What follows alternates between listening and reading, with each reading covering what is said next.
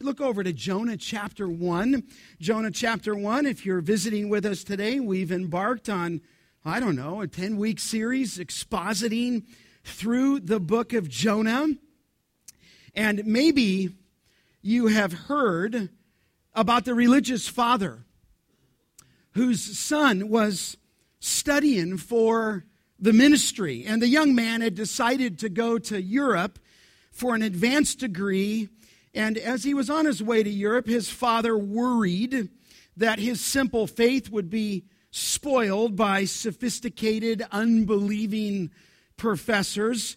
Don't let them, the father said, take Jonah away from you, figuring the swallowed by a great fish story might be the first part of the Bible to go.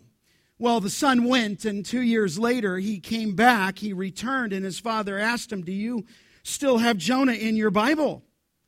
And the son just laughed. Jonah? He says, that story isn't even in your Bible. And the father replied, it certainly is. What do you mean? And again, the son laughed. It's not in your Bible. Would you show it to me? And the father fumbled through the Bible looking for the book of Jonah, but he couldn't find it. At last, he checked the table of contents for the proper page, and when he turned there, he discovered the 3 pages comprising Jonah had been carefully cut out of his Bible. And the son said to him, I did it before I went away. And he said to his father, what's the difference between losing the book of Jonah through studying under non-believers or you're losing it through neglect? Now, I don't encourage any of you to do that with your father's Bible this morning, but there's truth there. Unless we neglect this wonderful book, I want you to open your Bibles to the book of Jonah. To the book of Jonah. And we've been studying thus far just the events of his life. And we begin with the call of Jonah in 1:1 and 2. Look there, the word of the Lord came to Jonah, the son of Amittai, saying, arise, go to Nineveh, that great city, and call out against it, for their evil has come up before me. He called, as you well know, as we've been studying this for the last couple of weeks, Jonah, who was a prophet to the northern kingdom, who prophesied during the reign of Jeroboam in 2 Kings 14:25. And I think it's interesting, when you look at that text, he prophesied the expansion of the borders of Israel. And now, that was not only going to expand, if you will, in land, if you will, but expand here with the people of the Ninevites. And of course, the Ninevites, and I took some time that first week to describe that they were Israel's bitter enemies. But you know, from the call of Jonah, we went secondly to the disobedience of Jonah. It says in verse 3 that he rose up to flee to Tarshish from the presence of the Lord. 3 different times he rose to flee to Tarshish, and instead of going kind of northeast on his way to Nineveh, he got a ship and boarded it and went straight east, we think, to the end of the known world, most likely to the southern tip of Spain, 2,500 miles away. And so he called him the disobedient prophet. You got a call, you've got the disobedient prophet. And then last week we looked at the perfect storm. And we noted in verse 4, look, the Lord hurled a great wind upon the sea, and there was a mighty tempest on the sea, so that the ship threatened to break up. And we noted there that it was the Lord who hurled that great wind, and the ship was literally just breaking up, wood's coming apart. It's splintering in its ability to take them on their way to Tarshish. And we said that the Lord put together the perfect storm. And they reacted by each crying out to their own God. And where was Jonah in the midst of that? In 1:5, he was sleeping in the bottom of the boat. The mariners begin to interrogate him. What country are you from? And finally, he confessed to them that he was a Hebrew. In fact, look at verse 9. He said, I am a Hebrew, and I fear the Lord, the God of heaven, who made the sea and the dry land. Then the men were exceedingly afraid and said to him, what is this you have done? For the men knew that he was fleeing from the presence of the Lord, because he had told them. And then we left off at the solution that he gave to them, because they asked in verse 11, what shall we do to you, that the sea may quiet down for us? For the sea grew more and more tempestuous. And I think we get the idea. These are rugged mariners. These guys are seafaring men, but they knew they were fighting against something that they have never seen before. They're fighting against God himself. So here was a solution. Look at verse 12. This is where we left off. He said to them, pick me up and hurl me into the sea. Then the sea will quiet down for you. For I know it is because of me, Jonah said, that this great tempest has come upon you. The solution was just throw me overboard. Now, in my reading this week, it was kind of funny to think that Jonah was making a sacrifice. And as Jonah sacrificed himself to save the mariners in typology-like fashion, Jesus Christ went to the cross for us to save sinners from the wrath of God. And I thought to myself, nothing could be further from the truth. His solution had nothing to do with his sacrifice. His solution had nothing even to do with his disobedience. I supposed when they asked him, what could we do? He could have said, listen, here's the problem. My name is Jonah the prophet of that living God that I described. He told me to go to Nineveh, and we're on our way down to Tarshish. Take this boat and turn it around and get me on a straight course all the way to the shoreline, basically maybe of Joppa, and I will go on my way to Nineveh. He doesn't say anything of the kind. Remember, we said last week, he'd rather die than obey the will of God. In fact, frankly, and I don't know another way to say it, he's a racist. He is, right? I mean, you think that's a pretty strong statement. I don't know another way to say it. Go to Nineveh? Are you kidding me, God? I can't go to those people. Those are our bitter enemies, and I described those war atrocities. He couldn't understand it. He couldn't fathom it. And so rather than obeying the will of God, he disobeys God and heads east instead of going northwest. And the solution was, I'd rather die than obey the word of God. And so we come now to this closing section of chapter 1 as we move real quickly through this book. I'm looking this morning with you at 1:13 through 17. And I've called it Man Overboard. And I want to look at man overboard through a sequence of events that reveals, and it's there in your notes, God's relentless mercy to the Ninevites. And after they hear Jonah's solution, the mariners make a desperate move to save this one runaway prophet. So if you're taking notes there, the mariners row with determination. They row with determination. Look at the text. It says, nevertheless, even after he told them that in 12, the men rowed hard to get back to dry land, but they could not, for the sea grew more and more tempestuous against them. Now you can get the picture. He says, if you chuck me over, if you hurl me over, this raging sea will cease. But rather than listening to his solution, they row hard. And I think it's interesting, that word, if you can picture this, to row hard is literally the word in Hebrew to dig. So these men, rather than throwing them overboard, they lock in. They lock in and grab their oars, and I'm assuming that it's a fairly large Phoenician boat that were made in those days going east. And, I'm not picking a man, on the side of a canoe like this, but I'm picking those rowers, if you will, in those big ships where they've got those oars in their hand, and the text just says, man, they're digging. It's the word for digging through a wall or digging into a tunnel. Man, they grip in when he says, throw me over. They want to spare his life. And so they ignore Jonah's previous comment. They do not desire to take his life. And as I've said to you the last couple of weeks, absolute irony here again. You say, how so? Well, the mariners, or the sailors, are more concerned with Jonah's life than Jonah himself for the great city of Nineveh on its way to judgment. Think about it this way. The mariners are more concerned for the one, Jonah, than Jonah is, frankly, for hundreds of thousands of people. I mean, the irony is unbelievable. They're helping his one life at the expense of theirs, while he has no passion and no pity on, I think it would say, fair to say, hundreds of thousands. You got 120,000 people at the end of the book who don't know their right hand from their left hand, which I said last week I presume to be children. You've got hundreds of thousands of people, and here these mariners, if you will, are rowing with determination, and it became as they did, more tempestuous. They're rowing against God. So I take it from the mariners row with determination. Secondly, to the mariners' cry of desperation. Their cry of desperation. It's there in verse 14. Therefore, as they realized it was against them, they called out to the Lord.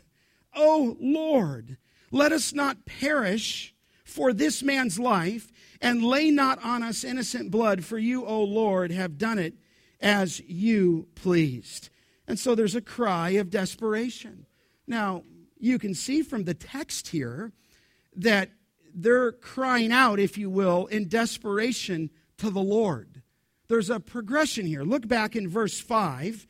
When they were afraid there of the mighty tempest on the sea, verse 5 says, the mariners were afraid, and each cried out to his God. And so they're praying to a host of gods, but not here. Their prayers are now directed to the one who can save them, if you will, Almighty God. They are praying to the Lord, but not Jonah. Isn't that more irony? This is ironic to the max, if you will, because Jonah has never, at least in the text, prayed yet, though he claimed to fear God, though he claimed to worship God. And their cry of desperation is centered on two requests. They don't want to perish. You can see it there in the text on account of this man's life. In other words, they're crying out to the Lord, if you will, do not let us die because of this disobedient man. Do not hold us responsible for casting this man overboard. And in that same vein, do not lay on us innocent blood. And so there's a great, great problem on board. And here they recognize they are in deep, deep trouble. In fact, they understood verse 9 that Jonah's God was the God of the sea and the land. And then they acknowledge, you do as you please. They acknowledge the perfect storm. And so they row with determination. They're rowing. They're digging in. They cry out in desperation. And then thirdly, would you look, they carry out his execution. Verse 15, look at it. They picked up Jonah and hurled him into the sea, and then instantly the sea ceased from its raging. They carry out his execution. They threw Jonah in the deep end. I mean, just imagine that. And I think there's more irony here again. You say, how so? Well, as God hurled the storm upon the sea to start the raging storm, the sailors, the mariners, now hurl Jonah overboard to stop the raging storm. And as soon as Jonah hit the water, the storm stopped. The raging immediately stopped. And it must have been a little eerie out there on the waterway, don't you think? Remember when Christ healed that storm, and when he calmed that storm, it just went to a quiet stop. Imagine them rowing, digging those. They can't do anything. They're fighting against God himself, Yahweh. And as soon as they pick up Jonah to hurl him in, it completely stops. And boy, they must have went back to their families after that trip and said, boy, you'll never believe what happened at work or on this trip. And so here they are, rowing with determination, crying out in desperation. They carry out his execution. And then look, number 4 here, they express their devotion. They express their devotion. Look at it in verse 16. Then the men feared the Lord exceedingly, and they offered a sacrifice to the Lord and made vows. Now, this is a very interesting thought here. They feared the Lord exceedingly. You would tend to think that after the storm was calmed, that all their fears would be relieved. But the opposite is the case. The storm stops raging, and now, the text says, they feared the Lord exceedingly. Do you remember when Jesus Christ in Mark chapter 4 calmed the storm? After the storm was calm, it said very clearly there that when they got, when it calmed down, they were even more afraid. And remember, that's when they said, who then is this, that even the wind and the sea obey him? Same effect here. this storm stops its raging, but these men, as you can see it there in verse 16, they express their devotion. Now, Jonah wants us to see this as he writes it, okay? Because look at the progression of fear. Look at verse 5. It says in verse 4, the Lord hurled a great wind upon the sea. There's a mighty tempest on the sea so that the ship threatened to break up. Watch this. Verse 5. The mariners were afraid. So they're afraid there. Look at verse 9. He said to them, I'm a Hebrew. I fear the Lord, the God of heaven, who made the sea and the dry land. Then verse 10, the men were exceedingly afraid and said to him, what is this that you have done? Now for the third time, again in verse 16, the men feared the Lord exceedingly. Okay? So their fear is progressing all through the text into a reverent worship for the true and living God. In fact, look at the statement again in verse 16. They feared the Lord exceedingly. So they go from progressing from fearing the storm to fearing the God of the storm, and their fear has a name here. Look at it again in verse 16. They feared the Lord. They're fearing Yahweh. They're fearing the God who made the sea and, if you will, the dry land. And then in a very, I don't know if I'd say it's bizarre, but look at the text again at verse 16. After they feared the Lord exceedingly, they offered a sacrifice to the Lord, and the text says that they made vows.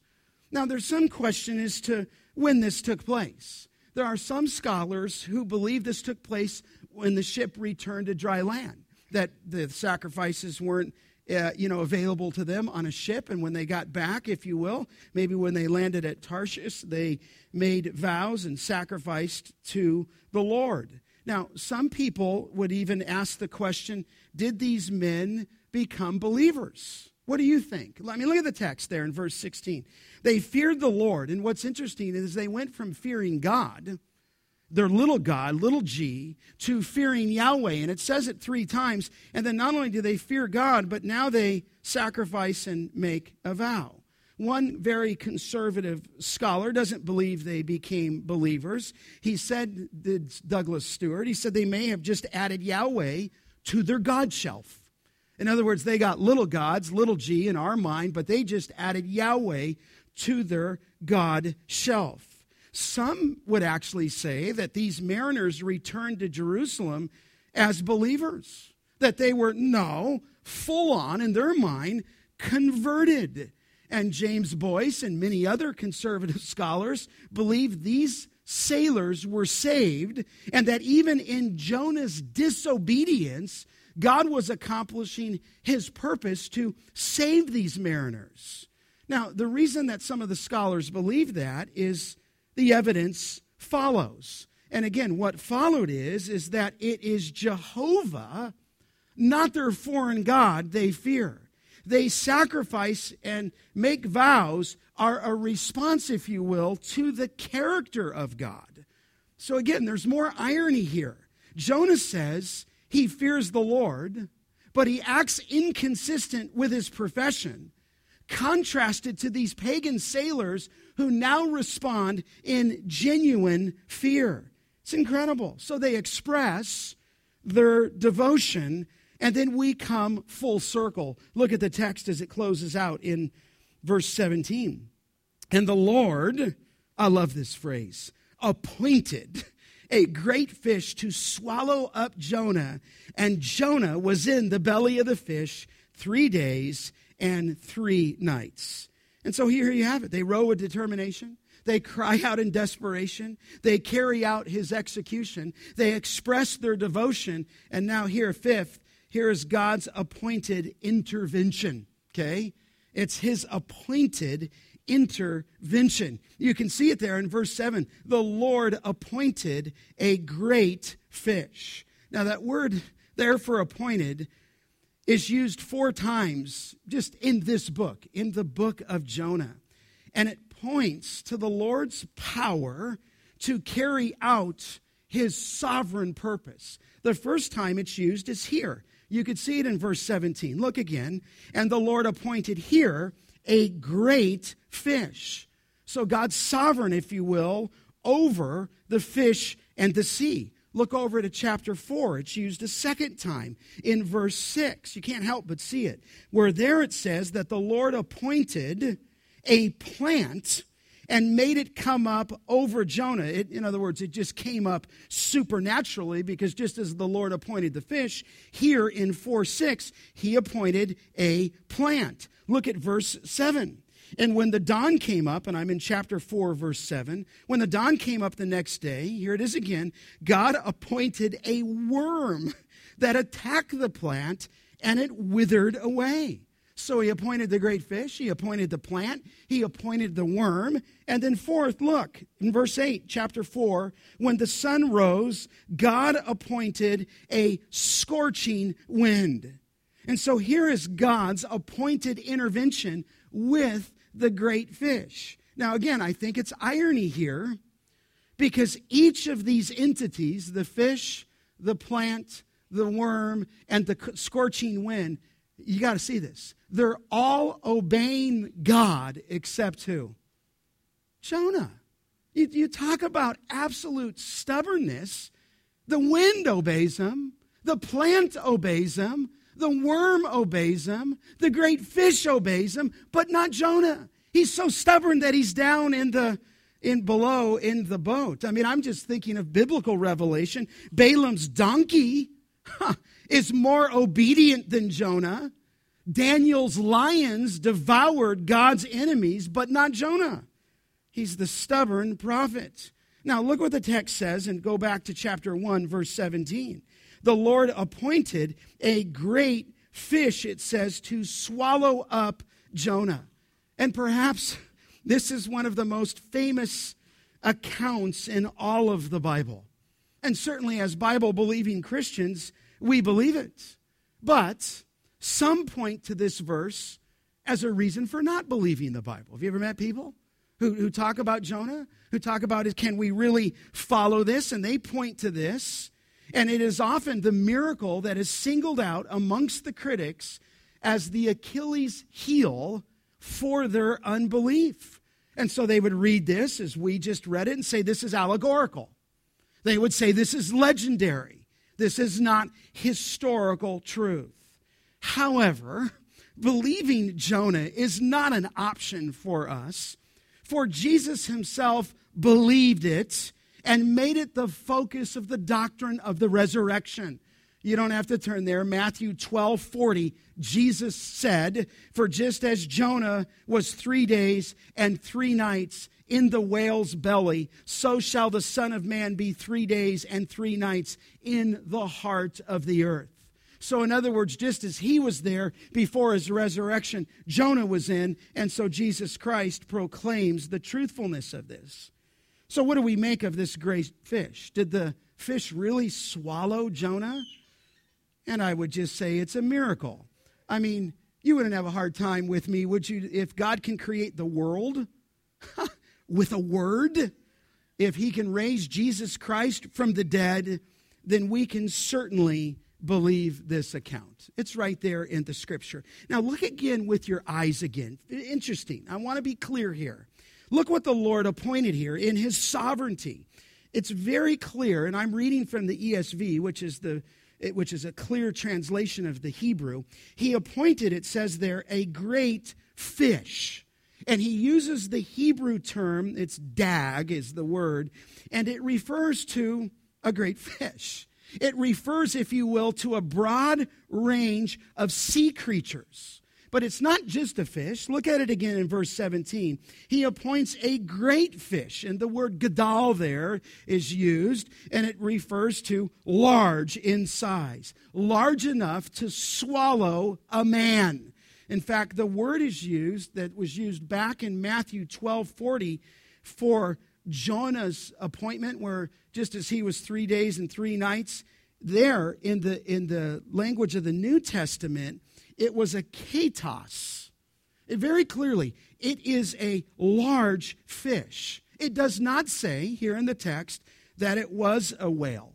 Now, it could have been a whale, but it doesn't have to be a whale in our modern, translation of the taxonomy of these kind of species would now say it's a whale, but that, our taxonomy predates what they had, or it's after what we had here. It just means a large fish. Now, follow me here just for a second. I don't want to strain this too far, and I don't want to take us beyond the point, and I want you to keep in your mind, what's the point of the passage here? Because some claim that in seeking to defend this miracle by external sources, it degenerates the miracle itself. Okay? In other words, if you try to explain this miracle, it would degenerate the miracle itself. In other words, it kind of shows a defensive posture, if you will. And I actually think that's true. I don't think we need to defend it, do you? If it says it in the Bible, I believe it. If Jesus Christ was raised from the dead, he was raised from the dead. You have eyewitness accounts seen by over 500 people in the Bible. If it says that he went down and the whale swallowed him or the great fish swallowed him, then we believe that. And I don't think it needs explanation, if you will. In fact, one scholar, conservative scholar, said a miracle, whatever it is, quote, is a divine act beyond human replication or explanation, end of quote. I think he's right. When you talk about the supernatural entering into the natural, you don't really have an explanation for that, nor can you reproduce that or even explain that. In other words, it needs no explanation. But spare me just for a moment, because I read an article, and it's a very interesting article. It's nearly 100 years old now, and it was called The Sign of the Prophet Jonah and Its Modern Confirmations. And it was published in 1927 in the Princeton Theological Review, and then later it was put into the Encyclopedia Britannica, which to us, that doesn't mean anything to me, really, does it to you? If it's in the Bible, I believe it. I don't need the Encyclopedia Britannica to tell me something, but I'm just interested in it. And if you tell me this is a waste of time, tell me afterward if I shouldn't have told you this. Because here's how the article concludes itself. It says, quote, and I'm laughing, it says, the story of Jonah occurs in Hebrew literature and tradition as a historical record, which is true. It's a historical record. It said it can hardly be disputed that the tests applied to it are in fairness bound to be the most careful, accurate, and dispassionate that science and history can supply. It said that physiological tests entirely disprove the alleged impossibility of the story. Now, okay, we get that. But here's what it went on to say, and this is what I thought was interesting. It says a generation ago, one heard that a whale could not swallow Jonah simply because its throat was too small. Have you ever heard that? There was a time back 100 years ago that people had said, that can't happen, okay? Because a whale, some would say, a certain species of whale, had difficulty swallowing, quote, an orange, was the viewpoint, okay? And the objection arose from the failure at that point to distinguish between the Greenland whale, which actually does have a very small throat, and which the whale was best known to the seamen of an earlier generation. Okay, however, that's not the only whale there is. There's a whale called the sperm whale, or what is known as a cachalot, which has an enormous mouth, an enormous throat, and an enormous stomach. And if you're looking at the dimensions of a sperm whale, the average specimen of the sperm whale might have, do you think it can swallow a guy? An average count, has a mouth 20 feet long, 15 feet high, and 9 feet wide. And beloved, that is a mouth that would be larger than most rooms in the average size house. There's just this could happen, okay? So some whales, no, they got a small structure. Somebody couldn't get down. But not in these guys. This is possible. You say, did it ever happen? Well, you can talk about this at Grace Group if you want, okay? Sir Francis Fox, have you heard of him? he's got an interesting account. Now, I don't need this to prove it, but and you tell me afterward if it wasn't good. But in February, have you read this? 1891, the whaling ship called the Star of the East was near a place called the Falkland Islands. And the lookout sighted a large sperm whale 3 miles away. So 2 boats were launched, and in a short time, one of the harpooners was able to spear the fish. And the second boat attacked the whale, but was upset by a lash of its tail, and the men thrown into the sea. One man did drown, and the other one, by the name of James Bartley, having disappeared, could not be found. And the whale was killed, and in a few hours it was lying, if you have those pictures in your mind, on the ship's side, and the crews were busy. They're there with axes and they're there with spades, removing the blubber, and they worked all day and all night. The next morning they attached some tackle to the stomach of this whale, which was hoisted on the deck, and the sailors were startled by something which gave spasmodic signs of life, and inside was found the missing sailor doubled up and unconscious. He was laid on the deck and treated to a bath of seawater, which soon revived him, and he remained 2 weeks a raving lunatic, the account said. At the end of the 3rd week, though, he entirely recovered from the shock and resumed his duties. And Bartley affirmed that he would probably have lived inside the house of flesh until he starved, for he had lost his senses through fright and not from lack of air. He remembers, this is what he says, he remembers the sensation of being thrown out of the boat into the sea. He was then encompassed by a great darkness, and he felt he was slipping along the smooth passage of some sort that seemed to move and carry him forward. He felt about him, and his hands were in contact with a yielding, slimy substance that seemed to shrink away from his touch. It finally dawned upon him that he had been swallowed by the whale. He could easily breathe, but the heat, he said, was terrible. Okay? His skin was exposed to the action of the gastric juice. Face, neck, hands were bleached, they said, to a deadly whiteness, and it took on the appearance of parchment. Never recovered, he said, its natural appearance, though otherwise his health did not seem affected by the terrible experience. Can you imagine? Hey, that's James Bartlett over. God, the guy's white. The dude's pasty. What? Oh yeah, he spent 3 days. I don't know how long it was. He spent some time in the belly of a whale. Now listen, I don't need that to orchestrate this. Okay, but why? Because we believe the Scripture. Okay, and what's more amazing than a man getting swallowed was God's sovereignty of appointing this fish. Appointing the fish at the right time, in the right place, in the right circumstances, and it swallowed up Jonah whole. Okay? So here's the account. They row with determination. They cry out in desperation. They carry out his execution. They express their devotion. And then there's God's orchestrated intervention. Okay? But to you, what's the point? Why this account? Why is it in the Bible? And what does God want you to take away from it? Now, what's fascinating to me, this is just for free, okay, is you look in all the Bible books, what account in all of the Bible has the most pictures to it to children's Bibles? This one. This one. Now, is that wrong or right? No, I'm not saying anything if it's wrong or right. But I'm saying this one has more pictures than any other miracle account. But I'm asking you this morning, because that's the whole goal of what's the purpose here? It's not really about a fish. You know that. It's not really about Jonah. It's not about Jonah. We call it the book of Jonah. It's about God, though, isn't it?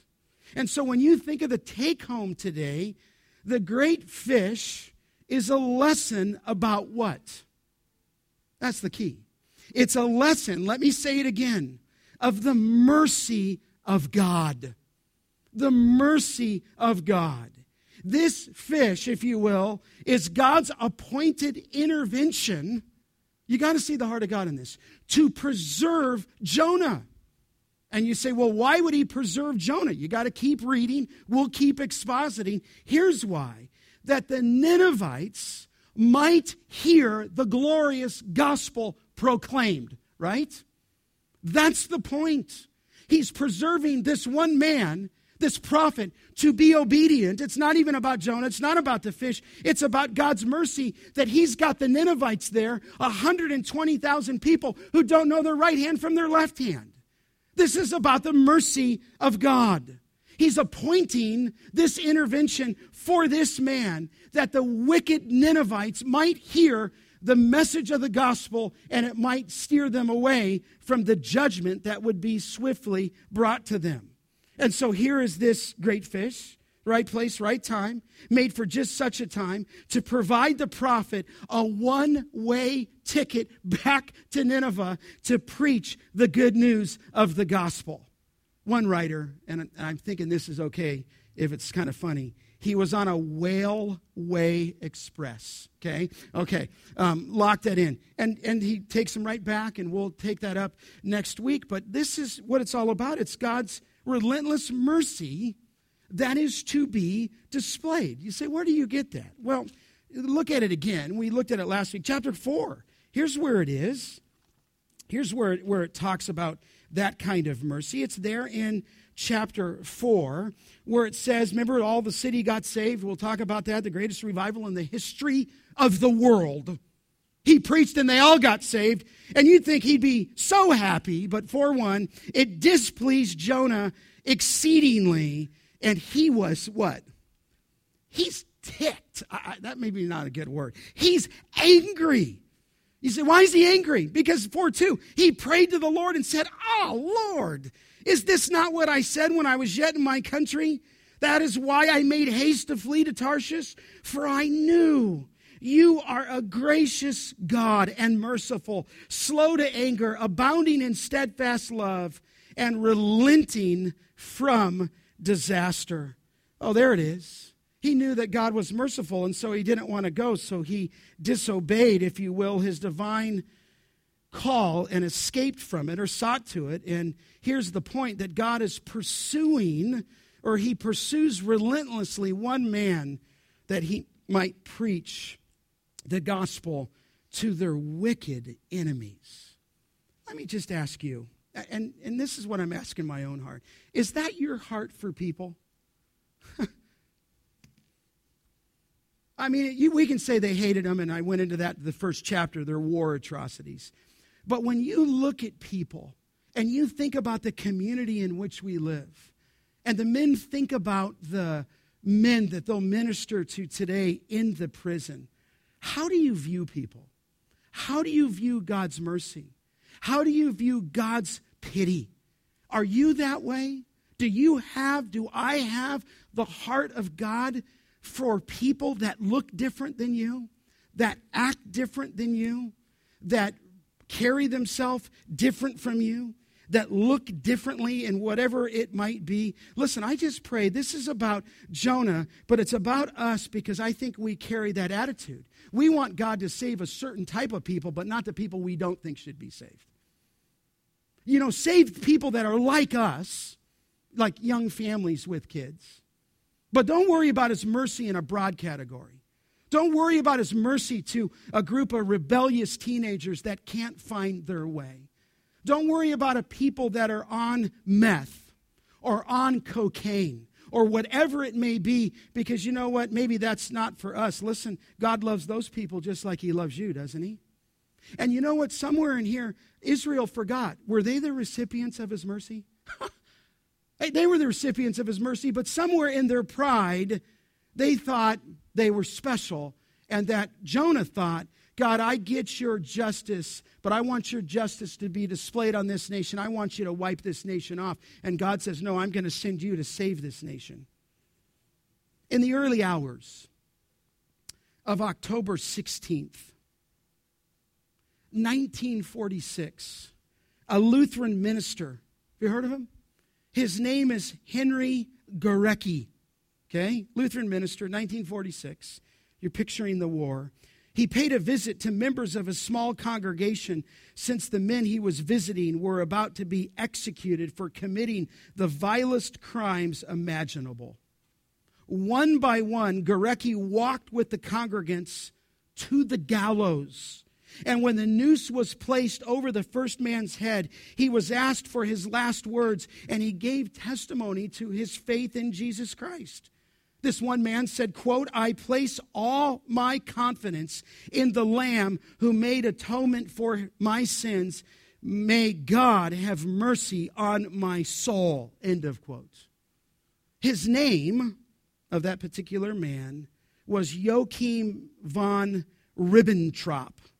And until the previous year, he had been the foreign minister of Adolf Hitler's Nazi Germany. And when first visited by Gorecki in the Nuremberg prison where the war crimes trials were taking place, Ribbentrop had listed a long string of objections to the Christian faith. But under the faithful preaching of the gospel in the prison chapel, he had been thoroughly converted and saved. That's what the account says. But not all of Gorecki's parishioners were converted. One of them was a man by the name of Hermann Göring, who was the chief of the German army and Hitler's closest colleague. And Göring also attended chapel, but when Gorecki visited him on the last evening, Göring mocked Christianity, and within minutes after the pastor left him, Göring had committed suicide. But others, the account says, were more like Ribbentrop.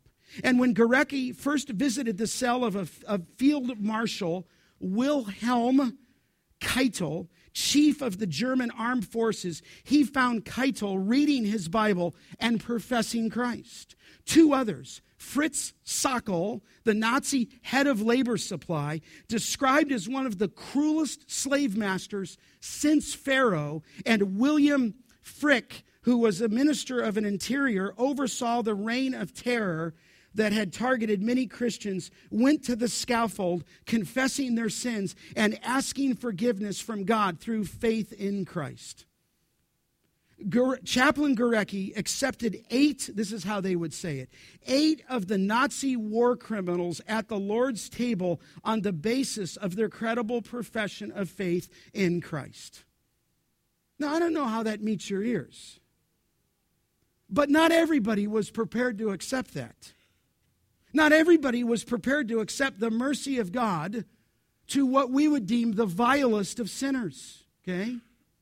Because when Gorecki returned to America, he received abusive letters for even ministering to the Nazis in Germany who were responsible for inflicting atrocities on people. Abusive letter. What are you doing? What are you doing?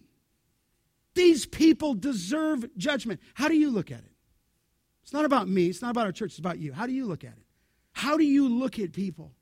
Is your God and His mercy and His pity, can it extend to people like that? Because listen, I'm sure if Jonah had been living in 1946, I'm sure he would have sent his own letter. Wipe them off.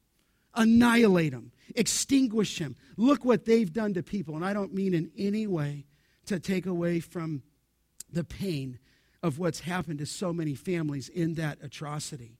But what I was convicted of is our own view of the people that surround us and our own view of what you conceive of God's mercy. And what I'm telling you is His mercy and His compassion and His pity is often beyond ours.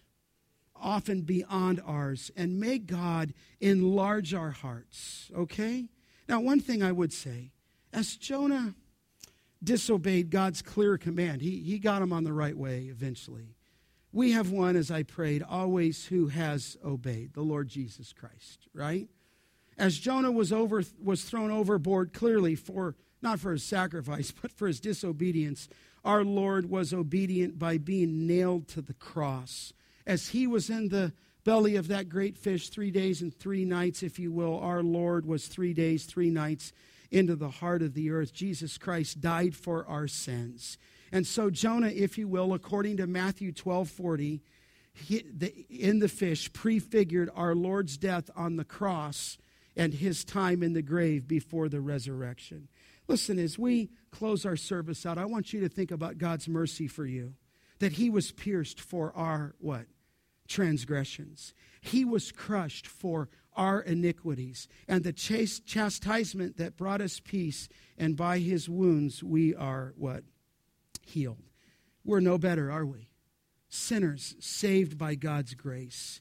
Would it be that your heart, my heart, expands to people that we might not proportionally think about that need his grace? And if it does, if we begin to think like God, you could imagine the type of ministry the Lord will give us. You'll look at people in a different way. You'll look at people in a new light.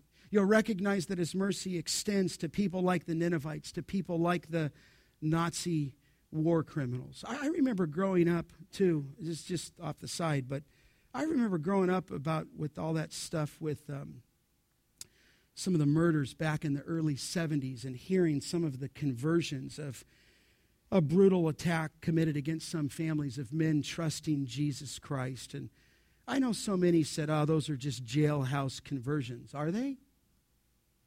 We don't know that. The Lord does. So would it be that your heart is able to receive his mercy?